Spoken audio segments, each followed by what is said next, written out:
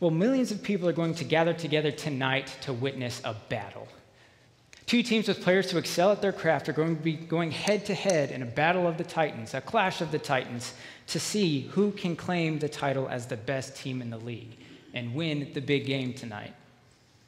And surrounding this battle, there's a lot of buzz, there's a lot of excitement, so we hear questions like, who's going to win? Is it going to be the Bengals or is it going to be the Rams? Or who's going to lead their team to victory? Is it going to be the young quarterback, Joe Burrow, with his talent and quickness? Or is it going to be a powerhouse defense that the Rams have with Von Miller, Aaron McDonald, and Jalen Ramsey? And spectators from all over the world are gearing up to find out the answer to those questions tonight. But while all the buzz today is about this particular battle, there's a much bigger battle going on all around us, and the eyes of the world are tuning in. And this battle is a battle over truth. What truth is, what it means for us. And into this battle enters God's word as truth. And we as Christians hold that this truth can be known to us. And it isn't just known to us, but it becomes our standard for how we think, how we act, how we speak, how we live. And it's delivered to us in the words contained in the collection of 66 books or writings called the Bible. And that's the premise for the new series that we're starting this week, conveniently called The Bible, where each week we'll be addressing different ways in which the Bible, God's truth in the Bible, revealed to us in His Word, enters into the battle going on around us. And this week specifically, we're going to see that rather than being known through wars, God's truth is revealed to us in words. So not wars, but in words. The words contained in the Bible. But how do we get these words, and how do we know that we can trust them? See, questions like these have become more and more popular, especially in the last couple of decades, with books and movies coming out, or that have come out, like the Da Vinci Code. And as a result of these questions, arguments have begun to surface. Arguments like how Constantine, who was emperor of Rome in the 4th century, officially and legally canonized or compiled the Bible that we have as a way to promote his own power, wealth, and influence. See, back at that time, Christianity was on the rise. It was becoming more and more recognized and more powerful. And so the argument is that Constantine recognized this, and he wanted the Roman Catholic Church on his side, and he wanted to please a growing amount of people. And so he compiled these 66 books to please them and to benefit himself. And that's a very compelling argument, except for history. See, even as early as a few decades after the resurrection of Christ, we see the Gospels of Matthew, Mark, Luke, and John in widespread circulation around the early Christian church. And the church held on to these so closely and so tightly that one of the early church fathers by the name of Irenaeus in the year 160 AD stated that there are 4 Gospels and 4 Gospels only: Matthew, Mark, Luke, and John.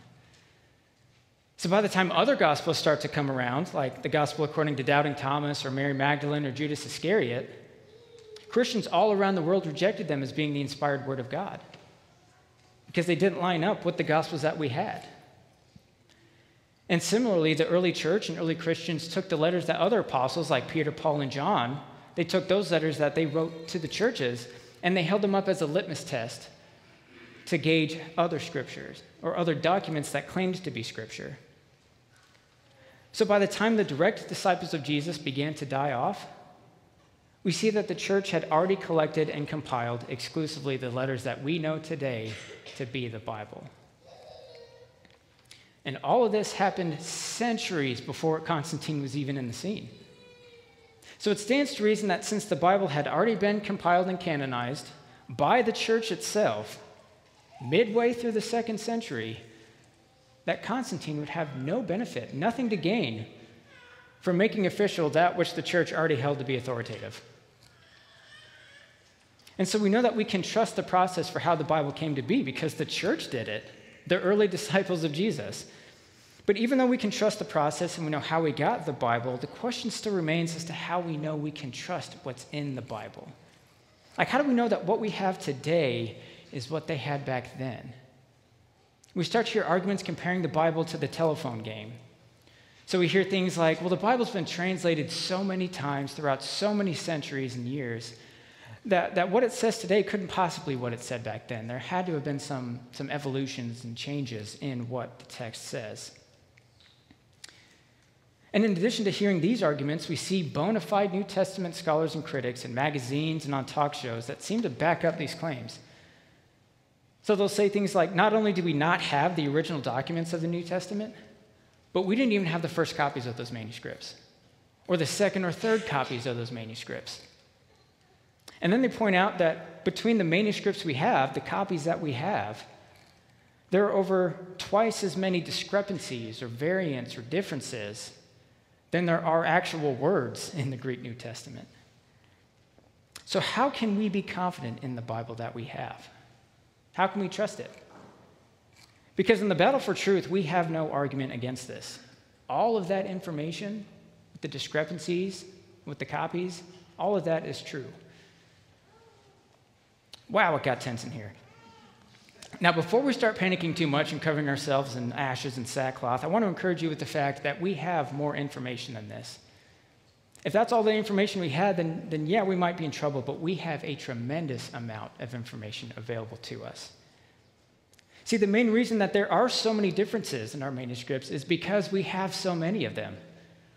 I mean, think about it. If we only had one document, how many disagreements would we have? None. Absolutely none, because the entire document would always agree with itself. So the more manuscripts we have, the more differences there naturally will be. And what's more is we can use all the manuscripts that we have to help us trace back where certain differences came from, where they originated, which scribes wrote them down. So having all of these differences isn't necessarily a bad thing. And just to give you a glimpse as to how many manuscripts there are available to us that we have, as of 5 years ago, the Center for the Study of New Testament Manuscripts has cataloged over 5,800 Greek manuscripts, all dating back to before the printing press. It's almost 6,000 Greek documents alone from before the printing press when widespread publication and distribution was available.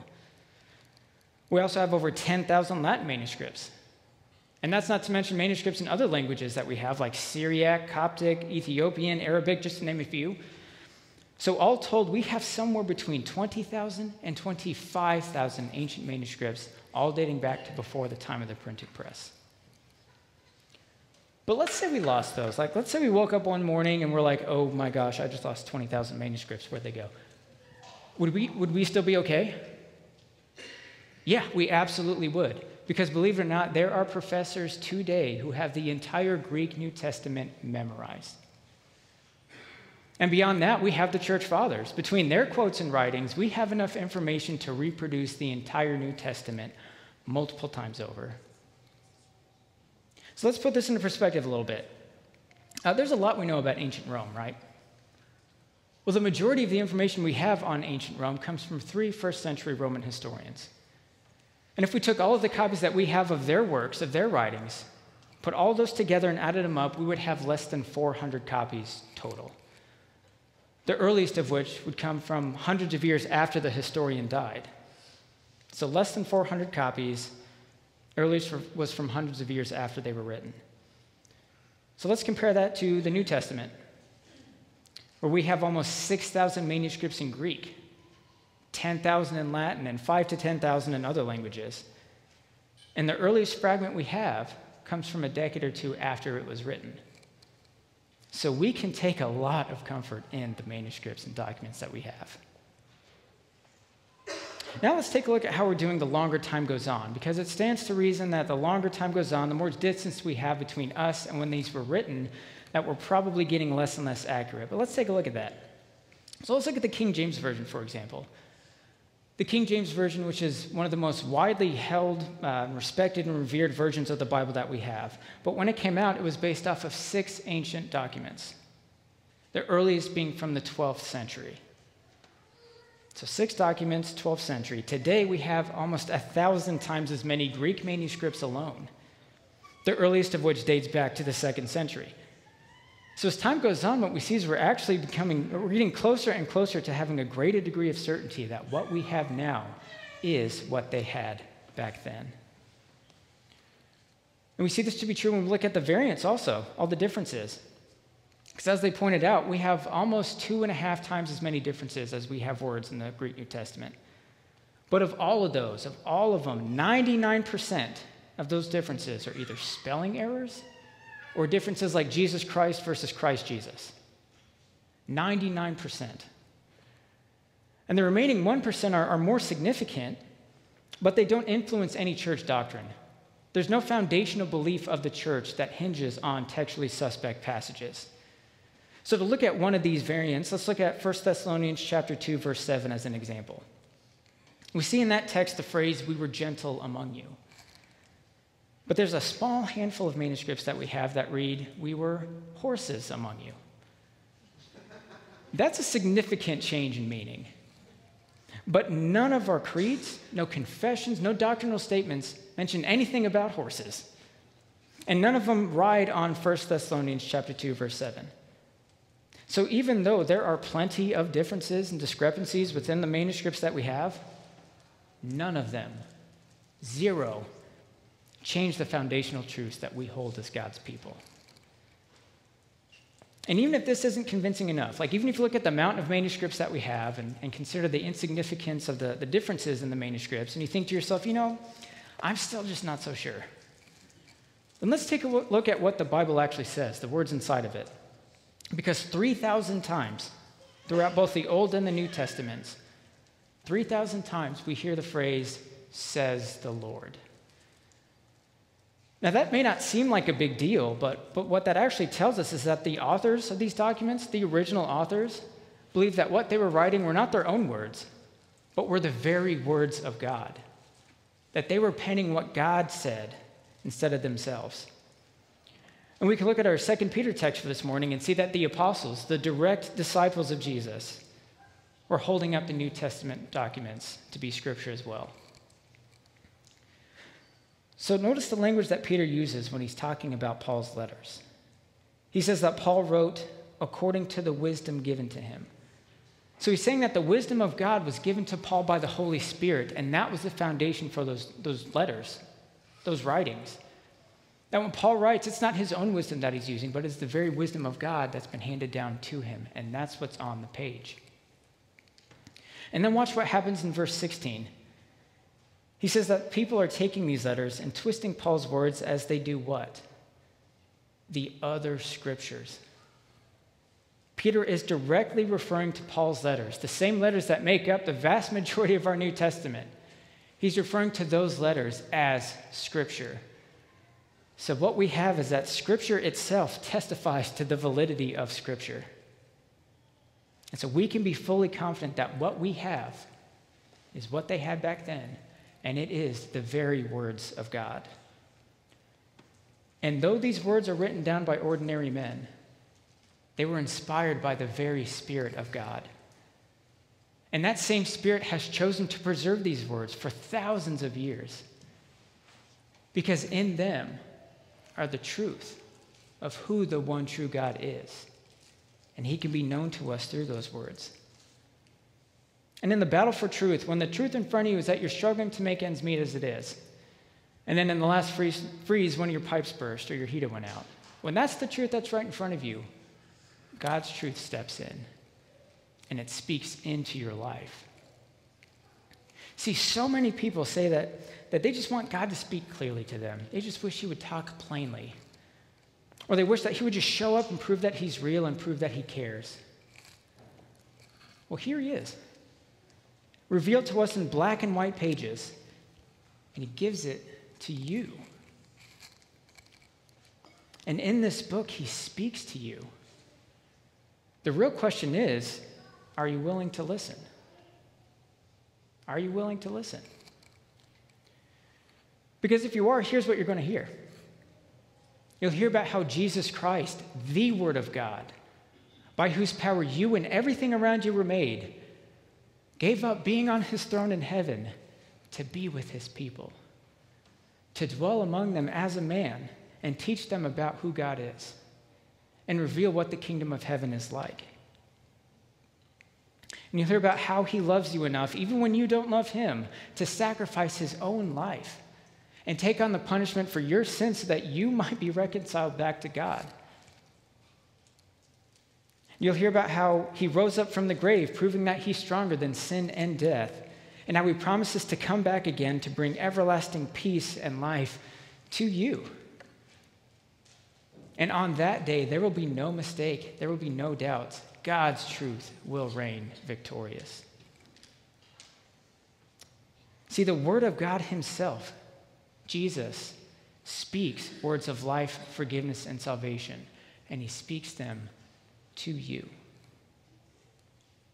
And you have those words right here in this book in front of you. And whether or not you realize that these words are for you, and you can trust them. But sometimes there are obstacles that stand in our way. Like, what stops you from reading them? You don't know where to start? Well, I recommend the Gospel of John. It lays out a pretty clear picture with understandable language as to who Jesus is and what he does for us. You want to read it in a particular order? Google a reading plan. They're everywhere. I particularly like the ones that lay out chronologically how the books are laid out. Or the challenge of reading the entire Bible in a year or less. You don't know when to read? You're struggling to find time? Well, most of the Bible apps come with audio versions, so you can listen to them on your way to work, or when you're cooking dinner, or even while you're at the gym. You can be filled with the words of God. Do you want to engage with these words, with the Bible more? Well, this series is for you. So please keep coming back, especially the next couple weeks, to learn more about what this book means and what it means for you. And then join us for one of the many Bible classes that we offer here. See, this book, the Bible, is God's truth revealed in his words. They've been written down for you, and they've been given to you. How are you going to listen to them? Let's pray. Well, Heavenly Father, we thank you for the gift that you've given us in your word. Thank you for sending us your word, Jesus, to speak words of life, forgiveness, and salvation. We thank you for the faithful people that you have chosen to record these words, and we thank you that you give them to us. We ask that you would defend us from any doubt that these words are your words. And we ask that you would open us up by the power of the Holy Spirit to be changed by them, to be molded and shaped closer and closer to the image of your Son, Jesus, because of these words. And we ask that by these words we would have salvation because of the faith that we have in Jesus. It's in his name that we pray. Amen.